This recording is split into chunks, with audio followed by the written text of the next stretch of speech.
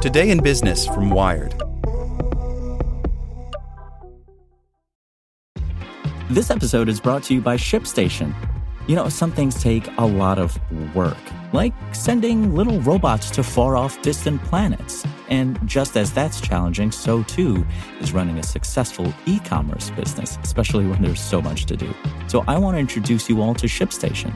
Now, I love using ShipStation because of its easy-to-use dashboard, which makes managing orders and printing labels a breeze and super smooth. Oh, and the customer service is just out of this world.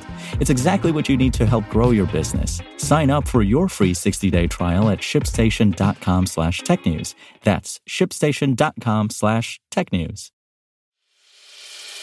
As a longtime foreign correspondent, I've worked in lots of places, but nowhere as important to the world as China.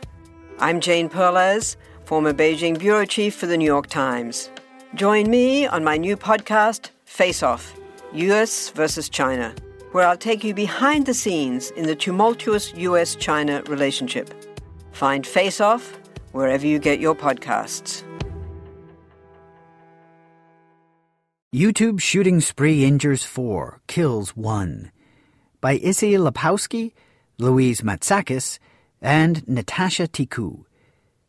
At least one person was killed and 4 others wounded following a shooting at YouTube's headquarters Tuesday afternoon. 4 victims were being transported to local hospitals, though the extent of their injuries was unknown. San Bruno police say one woman was found with what appeared to be a self-inflicted gunshot wound, and is believed to be the shooter.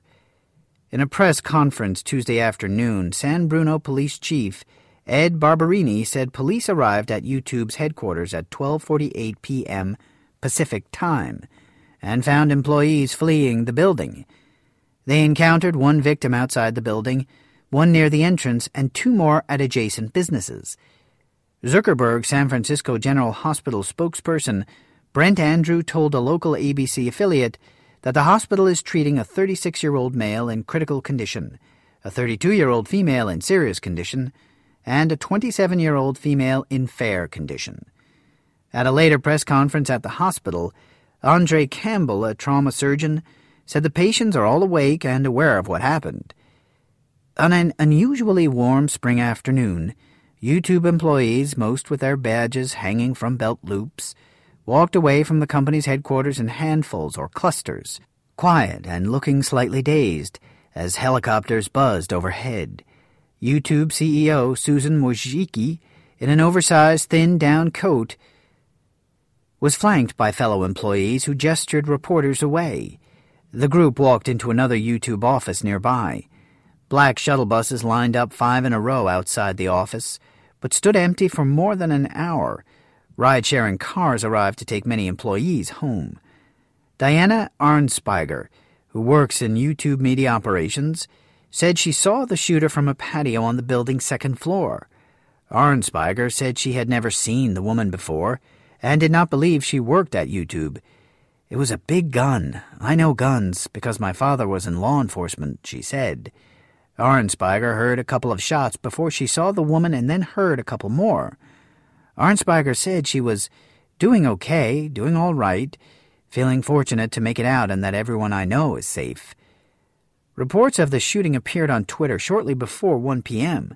The San Bruno Police Department urged people to stay away from YouTube's address at 901 Cherry Avenue. Several YouTube employees also took to Twitter to recount what they had seen and heard. According to one account, workers barricaded themselves inside their office space.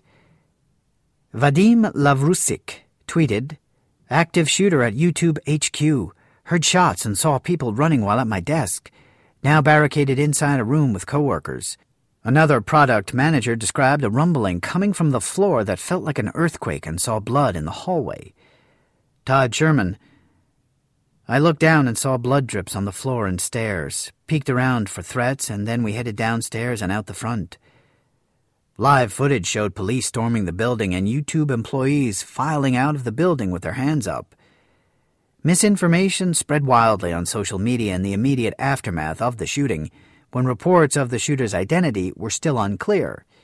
The shooter was alternately described by some media as a 30-year-old white woman, and by other eyewitness accounts as a man in full body armor. YouTube is owned by Google, part of Alphabet. Want to learn how you can make smarter decisions with your money? Well, I've got the podcast for you. I'm Sean Piles, and I host NerdWallet's Smart Money Podcast. Our show features our team of nerds, personal finance experts in credit cards, banking, investing, and more. And they'll help you make the most of your money while cutting through the clutter and misinformation in today's world of personal finance. You'll get clarity on strategies to help you build your wealth, invest wisely, shop for financial products, and plan for major life events. Listen to NerdWallet's Smart Money Podcast wherever you get your podcasts.